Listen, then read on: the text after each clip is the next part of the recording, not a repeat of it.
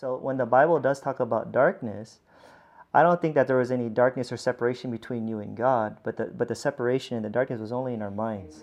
So we are the ones that grow up with the truth, already knowing it in our heart of who we are, that we're loved and all that. But then it's when we grow up and our parents or people tell us, you're ugly, you're stupid, you're no good for nothing, and then it becomes a collective mind, right? It's the ego that starts forming, and then you start being controlled by your subconscious mind, right? So what we have to do is we have to continue to learn the truth and unlearn a lot of the lies that we were taught, that God loves you, but you have to go all these steps, acknowledge, confess, and repent and believe, and then God accepts you, So we have to remove a lot of the religion.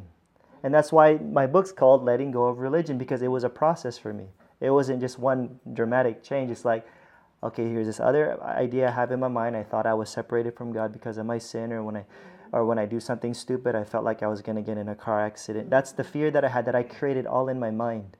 And all I had to do it in biblical terms, I had to renew my mind and tell me that I had nothing to be afraid of, right? Because I'm the one creating this reality, in a sense, right? Or waking up and discovering the true reality of who I really am in God.